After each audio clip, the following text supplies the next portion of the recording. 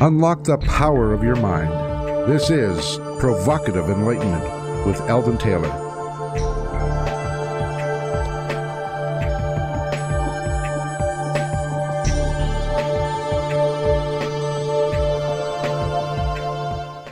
Welcome and thank you for joining us today. This next hour is devoted to learning something more, not just about the world of shoes and ships and sealing wax, but about how, what, and why we believe as we do. A time for the open-minded and a time for those willing to question what they think they know or what they may believe, those willing to be uncertain for an hour. I'm Eldon Taylor, and this is Provocative Enlightenment. All right, my partner Ravinder is here in the studio with me and ready to be uncertain for an hour. So, Ravinder, say hello to everyone and tell them how they can chat live and submit questions to the show. Well, hello, everyone. It's great to be here. And I'm always willing to be uncertain. I think I'm uncertain most of my life, actually. But I can always do with learning some more, and I look forward to doing that. If you have any questions or you want to just add your comments to the show, then we do have a Provocative Enlightenment Radio Facebook page. So simply do a search for Provocative Enlightenment Radio and you will find us, and you'll see the information there on today's guest and where we are chatting. So yes, if there's anything that you want to add to the show, please come on in and add your comments. And then if there's any information that our guest shares with us today, any orals or anything, then that is where we will post it. So yes, do go check out the Provocative Enlightenment Radio Facebook page. Okay, in this week's Spotlight, I want to focus on the attitudes of helplessness and hope. I'm a strong advocate of animal rights, so it often offends me when I hear of animal studies that inflict pain. That said, there are times when, despite the affront, I feel the information is altogether too tutorial to ignore. The two studies that I'm about to share with you represent just that. Years ago, Martin Seligman demonstrated a condition referred to today as learned helplessness. What Seligman did was to place dogs in cages with floors that were wired to deliver electric shock. Some of the animals in his experiment were unable to escape the shock despite their efforts to run from it. In other words, the entire floor was wired in such a way that no matter where the dog fled to, there was no escape. Once the dog learned they could not escape the shock, they were placed in cages where only part of the floor was wired to deliver shock. However, dogs that had been conditioned to believe there was no escape failed to try. They simply laid down and dealt with the pain. When contrasted to animals that had not been conditioned to believe they were unable to escape the pain, there's a real lesson here.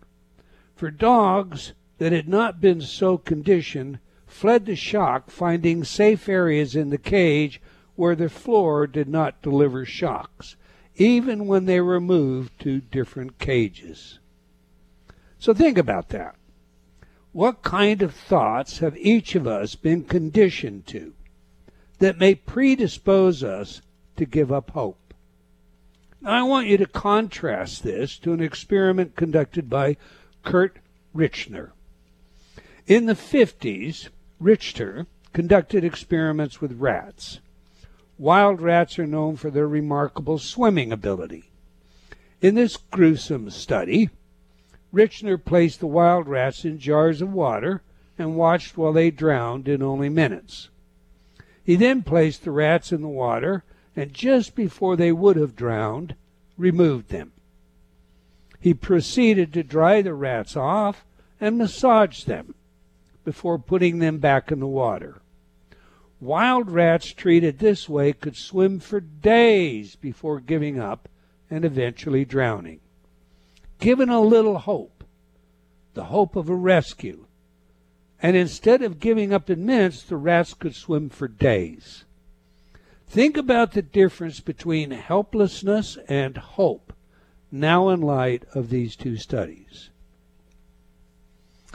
It's important to consider another factor when it comes to habits of thinking: hope versus helplessness or hopelessness, success versus failure, and the like.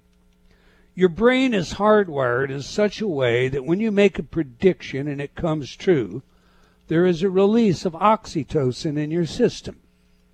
Oxytocin is that feel-good chemical many refer to as the love chemical. In other words, you are rewarded for accurately predicting the outcome of events. So if you think you're going to fail at something, does this reward kick in? Well, the fact is, that's exactly what happens. This reward system is addictive. So every time you predict your own failure, you are rewarded. And this loop creates an addictive pattern. In other words, you can become literally addicted to feelings that are negative about yourself, and the reward system strengthens this addictive loop. Now, I spoke with Dr. Loretta Graziano Bruning about just this in an interview regarding her marvelous book, The Science of Positivity. And she made it very clear that our own expectation of failure absolutely creates a neurochemical reward pattern based on the release of oxytocin.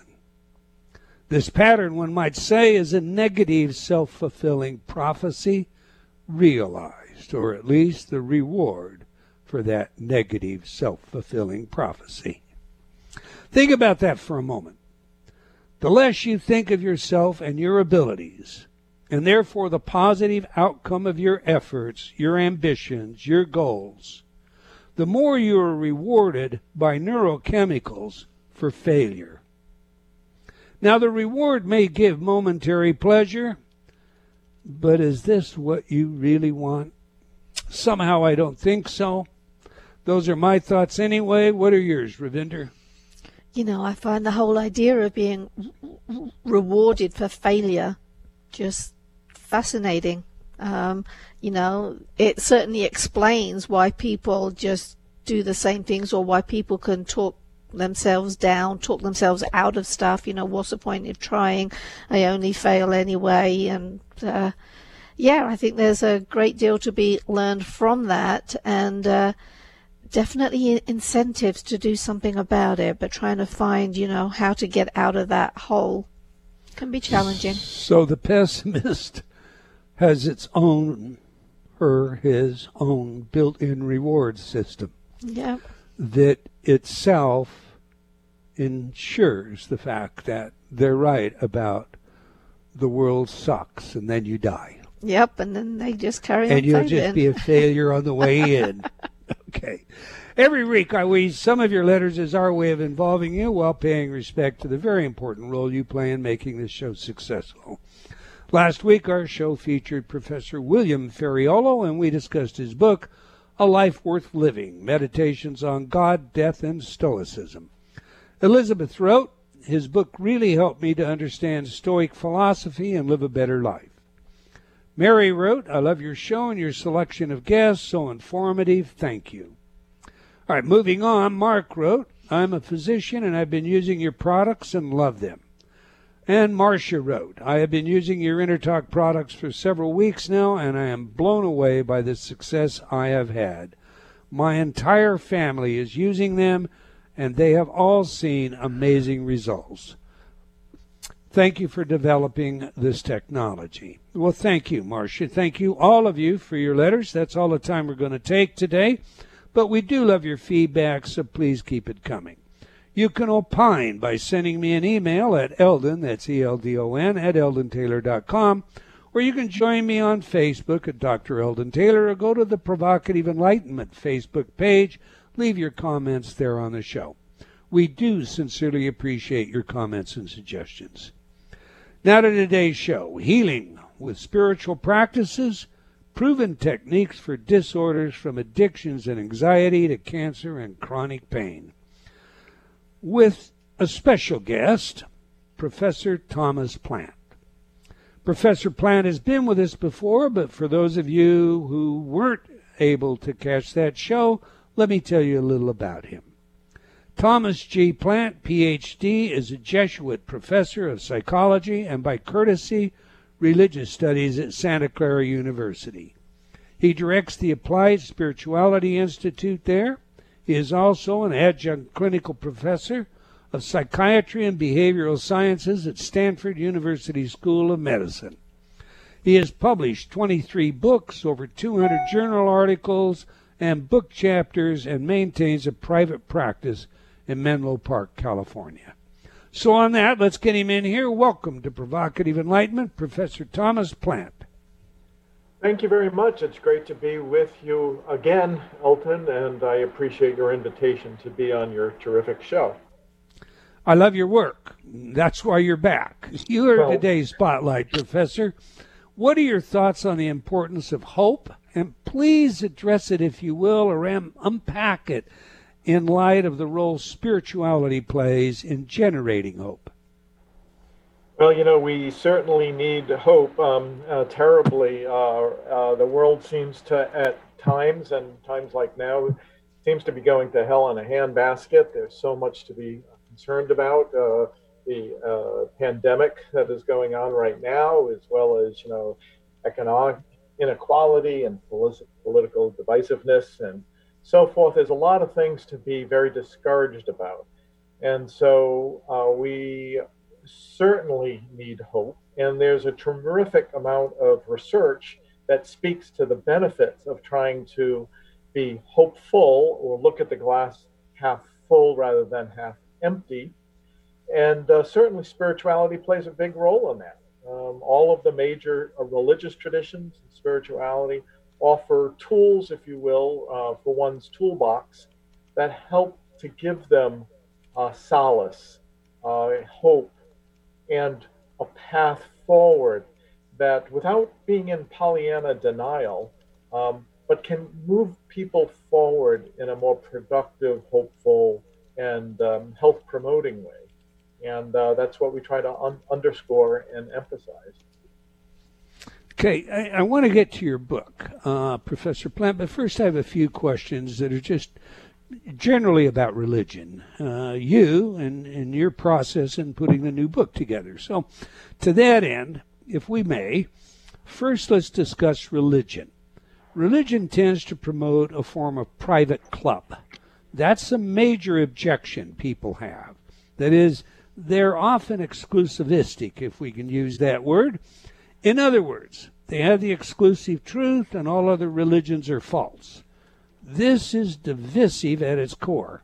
So how does this attitude promote faith and or lead to living the claimed virtuous life? Great question. First off, religion is remarkably complicated. First off, not only are there multiple religions, but there are also multiple variations on the theme of each one. And so, as example, in the Catholic tradition, which is my tradition, there's highly conservative and highly or very liberal progressive. In the Jewish tradition, you have Orthodox Judaism, which is very different than Reformed Judaism. Certainly in the Protestant tradition, you have Southern Baptists that tend to be different than Northern Baptists, or you have Unitarians who are really quite different than the Methodists or the Presbyterians and so forth. So first off, we have to understand that religion is remarkably complicated, and there's a remarkable amount of diversity between traditions and within traditions. The second thing is, yes, in some respects, religion can be very exclusionary, like we have the truth and you don't, but it can also be remarkably welcoming and opening and embracing. And so I think religion often gets a bad rap because we read in the newspapers and about religion at its worst. We usually don't read about religion at its best. And but we have to understand that it's remarkably complicated with a remarkable amount of diversity. I get that answer, but and I don't mean to stay on it a little bit, but there's a bit of a conflict in my mind that I'm I'm really interested in how you personally resolve. You, regardless of whatever religion a person chooses, with the exception perhaps of Buddhism, religion claims exclusivity. And in that process, they become very dividing. And yet at the same time, they're arguing that, they're very inclusive. And that seems to be a self-contradictory position. How do you personally deal with that? That's a great, wonderful question. And I think for me, for example, I happen to be from the Roman Catholic tradition, and I teach at a Jesuit university. Santa Clara University is a Jesuit school, and there's 27 Jesuit schools in the United States and about 150 worldwide. And I also, so in addition to being engaged personally as a Catholic and an engaged Catholic, I also happen to be married to a woman we've been together for almost 40 years, who happens to be Jewish, from the Reformed Jewish tradition. And I belong to both a Jewish synagogue and a Roman Catholic church. And it's kind of funny, we have a son, our son, Zach, who is about to turn 24. And the first line in his college admission essay was, "Not many people can say that there were more Jesuit priests at my bar mitzvah than rabbis," which is true. We had a whole row of Jesuit priests at his bar mitzvah. And so I would say that, at least in my personal experience, it's been remarkably open and welcoming. And we have dinners with my wife's cousin is a rabbi, with one of my dearest friends, and my son's godfather, who's a Jesuit priest at at the University of San Francisco, another Jesuit school. And we have just tremendous relationships and conversations and so forth, bringing these traditions together. We've had dinner parties with priests and rabbis and Hindus and Buddhists and atheists. And these conversations are rich, and friendship is very rich and embracing. And so we often say that, we need a lot of hospitality and solidarity for the various traditions and people from those traditions to come together and to, share similar interests and so forth. Sure, certainly people have different paths. And a good example of this is the famous poet Rumi, who had said that the different traditions are like different paths on a mountain. There's different trails, but if you follow them thoughtfully and to their conclusion, they lead you to a similar place at the top of the mountain. And I think that's a good image to try to keep in mind. That speaks to religion perhaps at its best, not at its worst. It's a wonderful answer. Your book appears to be designed for mental health professionals. I found it very readable.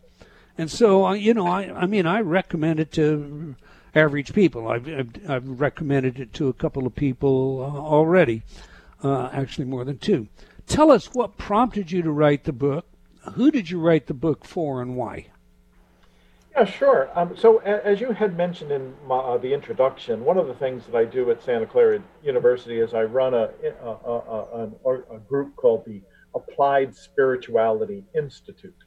And this has been an institute that we've had since around 2002 that speaks to the diversity of spirituality and religion that we've been talking about thus far. There are people in that institute who are clerics, like priests, Catholic priests or whatever. But we have Methodist, Buddhist, agnostics, atheists, and people from a variety of different, spiritual, religious traditions, and we do collaborative projects together.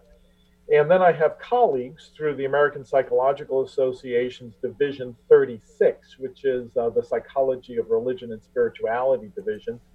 And we also connect with them, people all over the country and overseas, who come from all sorts of different traditions and are interested in spirituality and religion based on research and so forth.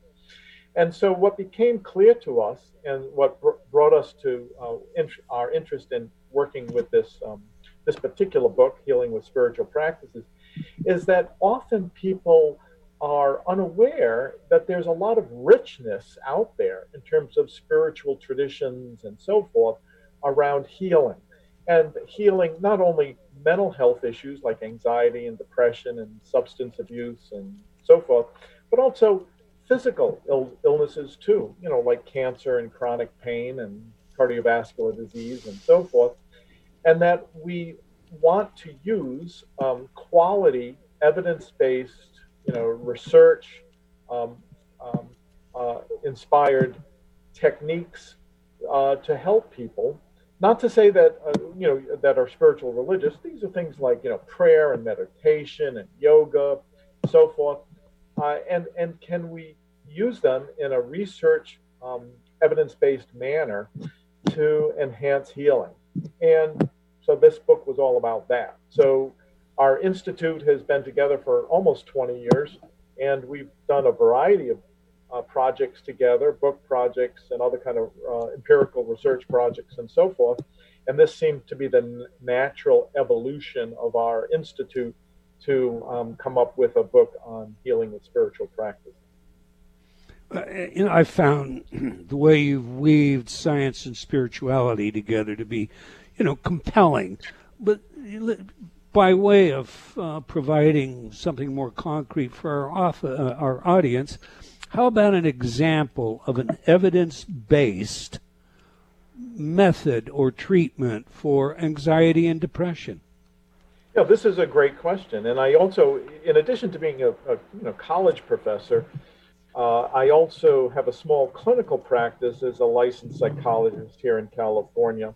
And this is basically what my practice is all about, is trying to help folks use spiritual and religious practices in whatever they are troubled, by. So an example would be, you had mentioned, I believe, things like anxiety and depression.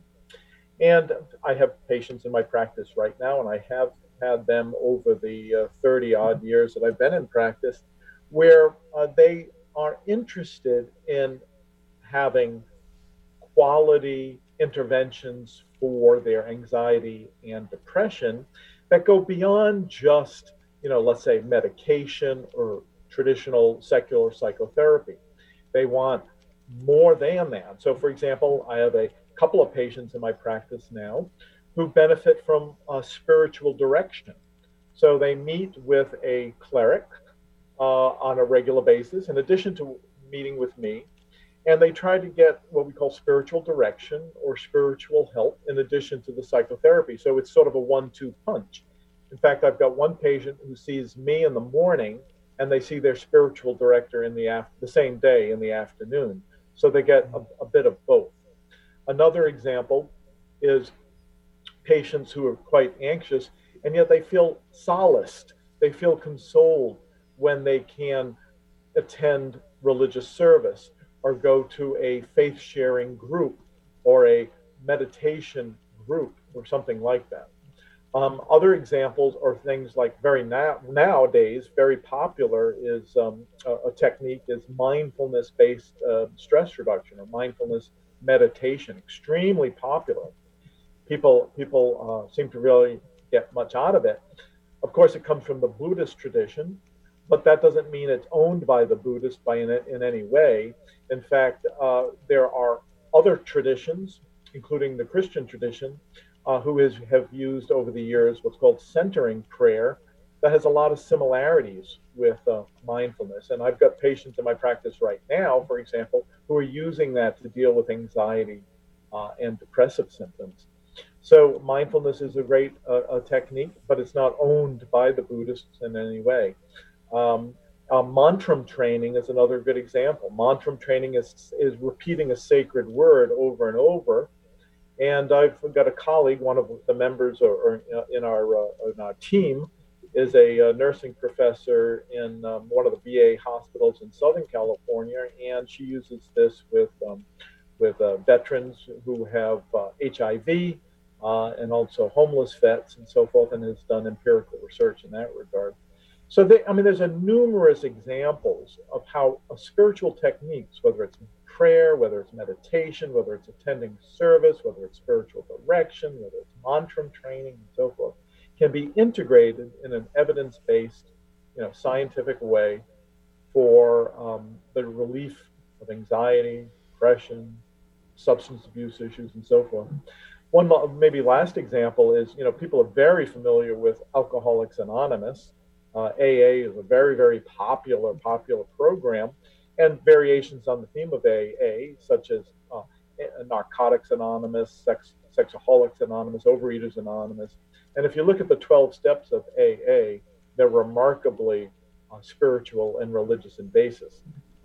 And so that's another kind of popular example of integrating that kind of spiritual element into treatment services. The book is packed with them. I recommend it to everybody listening. It's a wonderful book, and it's very helpful in many ways. It's time for us to get a commercial in here, so we're speaking with Professor Thomas Plant about his work and book, Healing with Spiritual Practices, Proven Techniques for Disorders from Addiction and Anxiety to Cancer and Chronic Pain. Book's available on Amazon. I'm sure you can find it in your local bookstore. You can learn more about our guest and his books by visiting his website at scu.edu/T-Plant. Plant is spelled Plante. T for Thomas, Plant. scu.edu/T-Plant. Okay, do please stay tuned. We'll be right back. You're listening to Provocative Enlightenment with Eldon Taylor. Welcome back. If you've just joined us, we're chatting with Professor Thomas Plant about his work and book, Healing with Spiritual Practices, Proven Techniques for Disorders from Addictions and Anxiety to Cancer and Chronic Pain. You can learn more about our guest and his books by visiting his website at SCU, that's Santa Clara University, scu.edu/T-Plant. Okay, every week we ask our guests for their favorite music that has some real meaning to them. As you know by now, music psychology is not just a hobby, avocation of mine, if you will, but it's a field of research with practical relevance in many areas. So, Professor, you chose as your music today Dan Schuetz, These Alone Are Enough. Please share with us, why is this music important to you, and how does it inform us about who you are? Oh, well, the song is very important for me, and Dan's music is very important for me. Dan Schuette is part of a team what's called the St. Louis Jesuits, who kind of revolutionized liturgical music in the Catholic Church in the 1970s, in the early 70s after Vatican II. Dan's music is just very transformative in my view. He's a personal friend, a dear friend.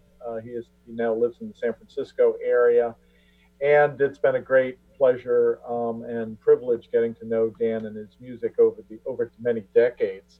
For many Catholics, particularly those who are influenced by that music, they speak to it as the soundtrack of their life. And These Alone Are Enough. The song that was played is the very famous prayer of St. Ignatius, the founder of the Jesuits, called the Suspis. And it's the prayer that's always given at, for example, at funerals and things like that, which is I also read and had sung at my mother's funeral 2 years ago. And so it's a meaningful musician, it's a meaningful music, and it's a meaningful prayer. And the purpose of the song is basically to say, at the end of the day, everything that we get, we believe is a gift. Life is a gift. We would say in my tradition, it's a gift from God. And that at the end of the day, we give it all back. That when we leave this world, we hand it all back to God to use as He will. Is beautifully done, for certain. All right. Well, let's play devil's advocate a bit for a minute. I've interviewed a number of prominent atheists and agnostics. You mentioned earlier that you have, your atheists and your agnostics that attend. So, to the person, they attack religion first on the basis of claims that are either tautological or unscientific. So from the Earth age of 7,000 years to the notion of omnipotence, there are attacks which appeal especially to the younger generation. And when I say that, I'm thinking of Dawkins' work. He seems to be one of their heroes. Decimates traditional religious views with arguments such as, if God is all-powerful, can he build a rock so large he can't lift it? Or if God is all-powerful, why did he create Adam with a deficient will? What do you say to those who attack religion this way? Great question, Eldon, and it's a very common one. You hear this an awful lot. And, I think very either religious people and very atheist people, I kind of both, can, I think, make the same error, which is a certain degree of kind of, arrogance in believing that they have answers when answers are often hard to come by. And so I think when it comes to these questions, we have to approach with humility, that whether you're a religious person or a non-religious person, that to expect us to have answers for so many questions is really quite difficult, and if not arrogant. And so we approach with humility. And it reminds me of a funny line from one of those old Woody Allen movies where someone was asking him, how could it be that God allowed Nazis and Nazi Germany to unfold and to, all those Jews and others getting killed? And the response was by Woody Allen, in the role that he played, was, how do I know why there were Nazis? I don't even know how the can opener works. And I think that speaks to the humility that we have to approach. So I think people, whether they're religious or not, I think may wish to ask themselves, can they approach some of these questions with sincere, thoughtfulness and humility? And I would say that we treat people. I know you have said in your show today and elsewhere you're interested in the humane treatment of animals and things like that, which is terrific. And I think part of my thinking on this is that we treat everyone, humans as well as animals, with respect, with compassion, with reverence, and a certain degree of humility. And I think this is really important, that we try to avoid arrogance. You mentioned Richard Dawkins and some of the other new atheists like Richard Dawkins, Christopher Hitchens, Sam Harris, and so forth. And I've certainly read their work, but I feel like that work comes with a certain degree of, to be honest, some degree of arrogance and not enough humility. And sometimes they take the worst case scenarios of religion and run with that. Some of the wacky things that people sometimes do in the name of religion, as if that represents all religion. And I think a good analogy that everybody could understand would be, let's say, a car. Is a car a good thing or a bad thing? Well, in a lot of ways, we'd probably say a car is a really good thing because the car gets you where you want to go. So that's a really good thing. But in some respects, it's a really bad thing because it can, a gas-powered car can pollute the environment, and in the hands of a drunk driver, or a terrorist, a car could be a weapon and could kill people. So it is a good thing or bad thing. It's both. And if you are a victim of a drunk driver, you might say, well, a car is a terrible thing. Or if you live in a highly polluted area, where cars are creating such pollution that it's hard to breathe, then you might say cars are a bad thing. But if you need to be rushed to the hospital in an ambulance, you might say, well, a car is a good thing. And I think the same can be true said for religion. I like your answer, particularly the contrast humility versus arrogance. But I'm going to flip the coin over and and ask it to you a little differently. How much arrogance do you think is involved in deciding that we're going to hang omnibenevolent, omniscient, omnipotent, etc., etc., etc., as labels on the creator of all that is? Yeah, and I guess I would say, a very well-known world religion scholar is a fellow named Huston Smith, who you may have heard of. He was quite well known. Unfortunately, he passed away a few years ago. He was kind of deep in his 90s, and he was featured in Bill Moyer's special on world religions. And I've gotten to know Huston over the years. There was a Huston Smith Institute here in Northern California, and we used to have what's called Brunch with Huston on the second Saturday of the month during his final years.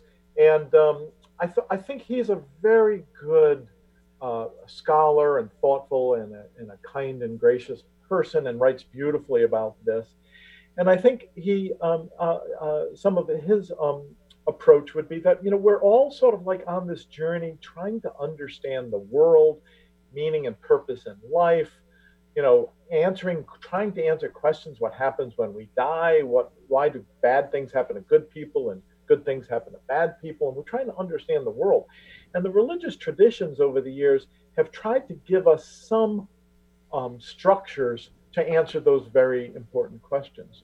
But we have to kind of respect each other's path and journey, embrace that we're all trying to answer similar kinds of questions. And firm answers are often very hard to come by. So these notions of an omnipotent God and this and that, and a lot of that, it comes out of struggling with these foundational, basic human questions for millennia. And I think another good author who's written quite well about some of these things is another popular author named Karen Armstrong, who's written quite a bit about this. And she talks about in her book, The Great Transformation, about the axial age, or how the major religious traditions of the world emerged. And she kind of concludes that, at the end of the day, compassion is the name of the game. And all of the traditions have had their failings and their atrocities and so forth. No one is spared from moments of arrogance and atrocities and in-group versus out-group fighting and so forth. But at the end of the day, compassion is really where the action is. And I think I would agree with that. I just kind of think, I guess for me, and that's a great answer, that we would circumvent a whole lot of problems if we just, more or less thought of it maybe like Plotinus.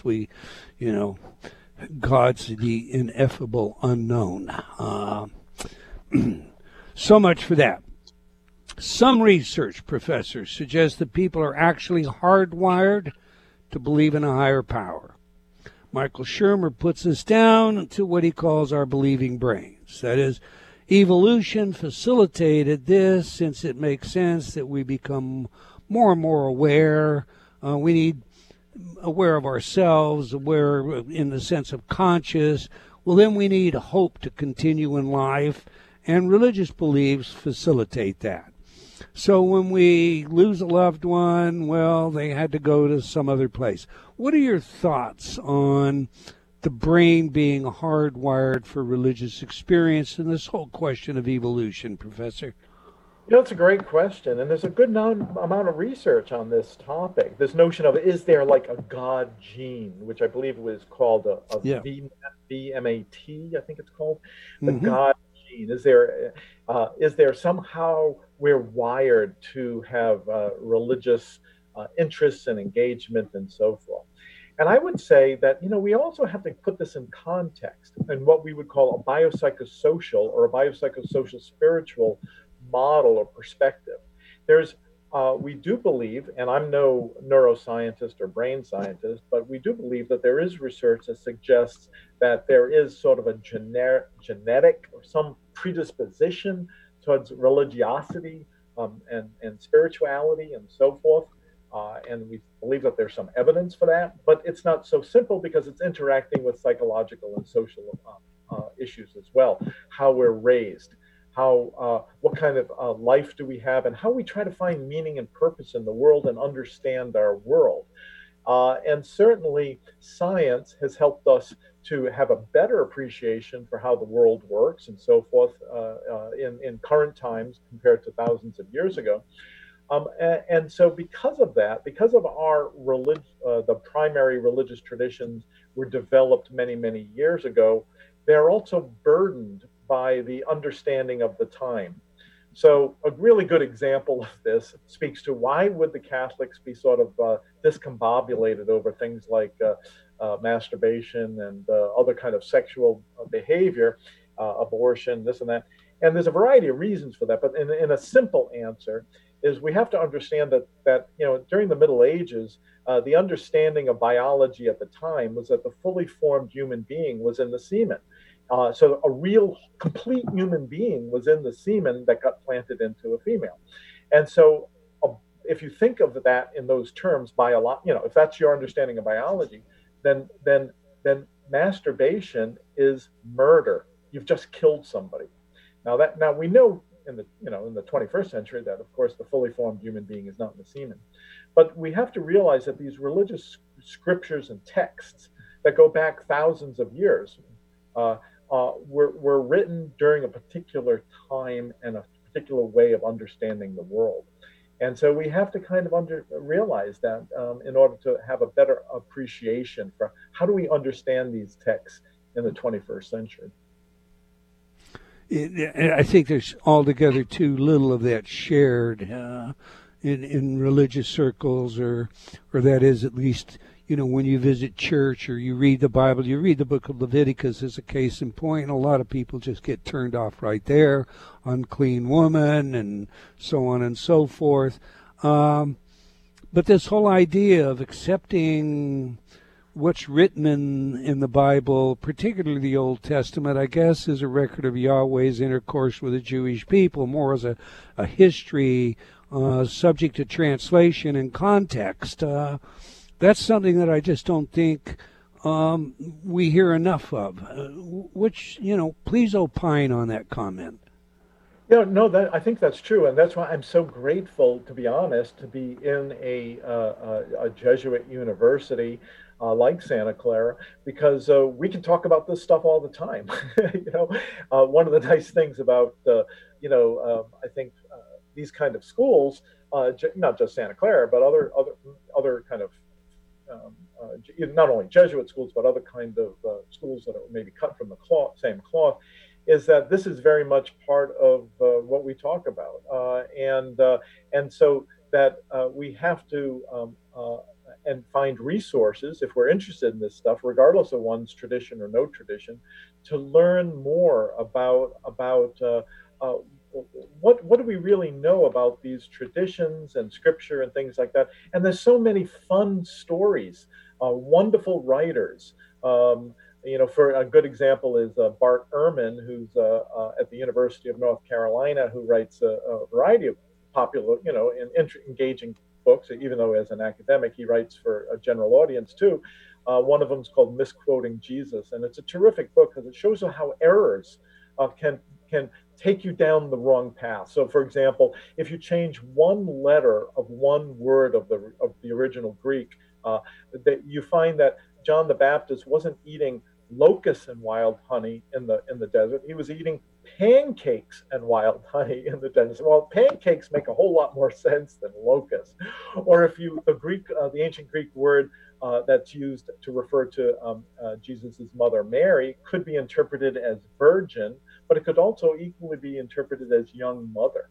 Well, that matters. Do you interpret that as virgin, or do you interpret it as young mother? And that word apparently can be interpreted either way. So there's a lot of that that we can unpack, and that another good example is the fourth gospel in the New Testament, the Gospel of John. It's a high Christology gospel. It's very kind of Jesus is very special, and much more so than some of the earlier written gospels. And when they debated and decided what would be canonical, what part of the text would be official and what would not, there was voting, and the Gospel of John got in when the Gospel of Thomas did not. And if you read the Gospel of Thomas, it's like Jesus is Buddha. Jesus comes across as very much a Buddha, but it's a very low Christology, and it matters. So we'd have a vastly different kind of Christianity if you substitute the Gospel of John for the Gospel of Thomas. There's all sorts of things like that. And so I'd encourage your listeners who are interested in this stuff, there's plenty out there. You don't have to be at a Jesuit school to access this. There's wonderful writers. There's Karen Armstrong, there's Houston Smith, there's Bart Ehrman, there's Jill Levine. I mean, there's Elaine Pagel. I mean, there's so many wonderful scholars who write for a general audience who could really learn and expand their mind. And I think if you do, you develop more humility, more compassion than not. Let's get back to your book. I love your answers. The Rosetta Stone, I think, was I want to say hugely significant, but I was looking for a better word in understanding these things. For our audience, how can people not engaged in religious or spiritual practices benefit from these practices, spiritual practices, those in your book, Professor? Yeah, I think a lot of people are doing this already. I mean, there's an awful lot of people who would describe themselves as either atheist, agnostic, or what we call the nuns. N-O-N-E-S, not N-U-N-S. So the nuns are people that have no real affiliation. And for the most part, they tend to like some of the tools that are offered by spirituality, but without sort of the religious identification. Probably the best example of this is mindfulness. Mindfulness has been sanitized, if you will, secularized, so that people really don't see the Buddhism in it. Another example is yoga. Yoga, of course, comes from the Hindu tradition. It's very much part of that tradition. And yet there are so many people who love and enjoy yoga who are not Hindus at all and have no interest in Hinduism. Another one is music. You had played one of my favorite Dan Schutte songs during the break, and people are very moved by music. So much of the work of Bach and Mozart and so forth was liturgical music, but you don't have to be in a church environment to appreciate that. There's for example, the Ave Maria, beautiful, beautiful song that a lot of people like, and they don't care that it's the Hail Mary prayer set to music. It's just a beautiful song. And so the music, mindfulness, yoga, and of course community support. One of the nice things that religious traditions tend to offer is a way to engage in community. And I'm sorry to cut you off, Professor. We are coming up on a hard time limit. I want to thank you, sir, for your willingness to share with us today. For the book that you've written, it's a great book. I recommend it to everybody. We've come to the end of another episode of Provocative Enlightenment. I want to thank all of you for joining us today. I hope you enjoyed our show and will join us again next week, same time and same place. And do tell your friends, let's have them join us as well. Okay, until next time, wherever you are in the world, remember, believing in yourself always matters.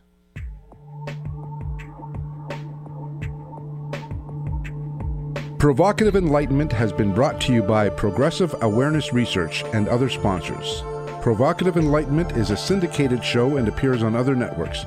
For a schedule of show times, visit provocativeenlightenment.com. If you're interested in becoming a sponsor, write to Eldon at eldontaylor.com.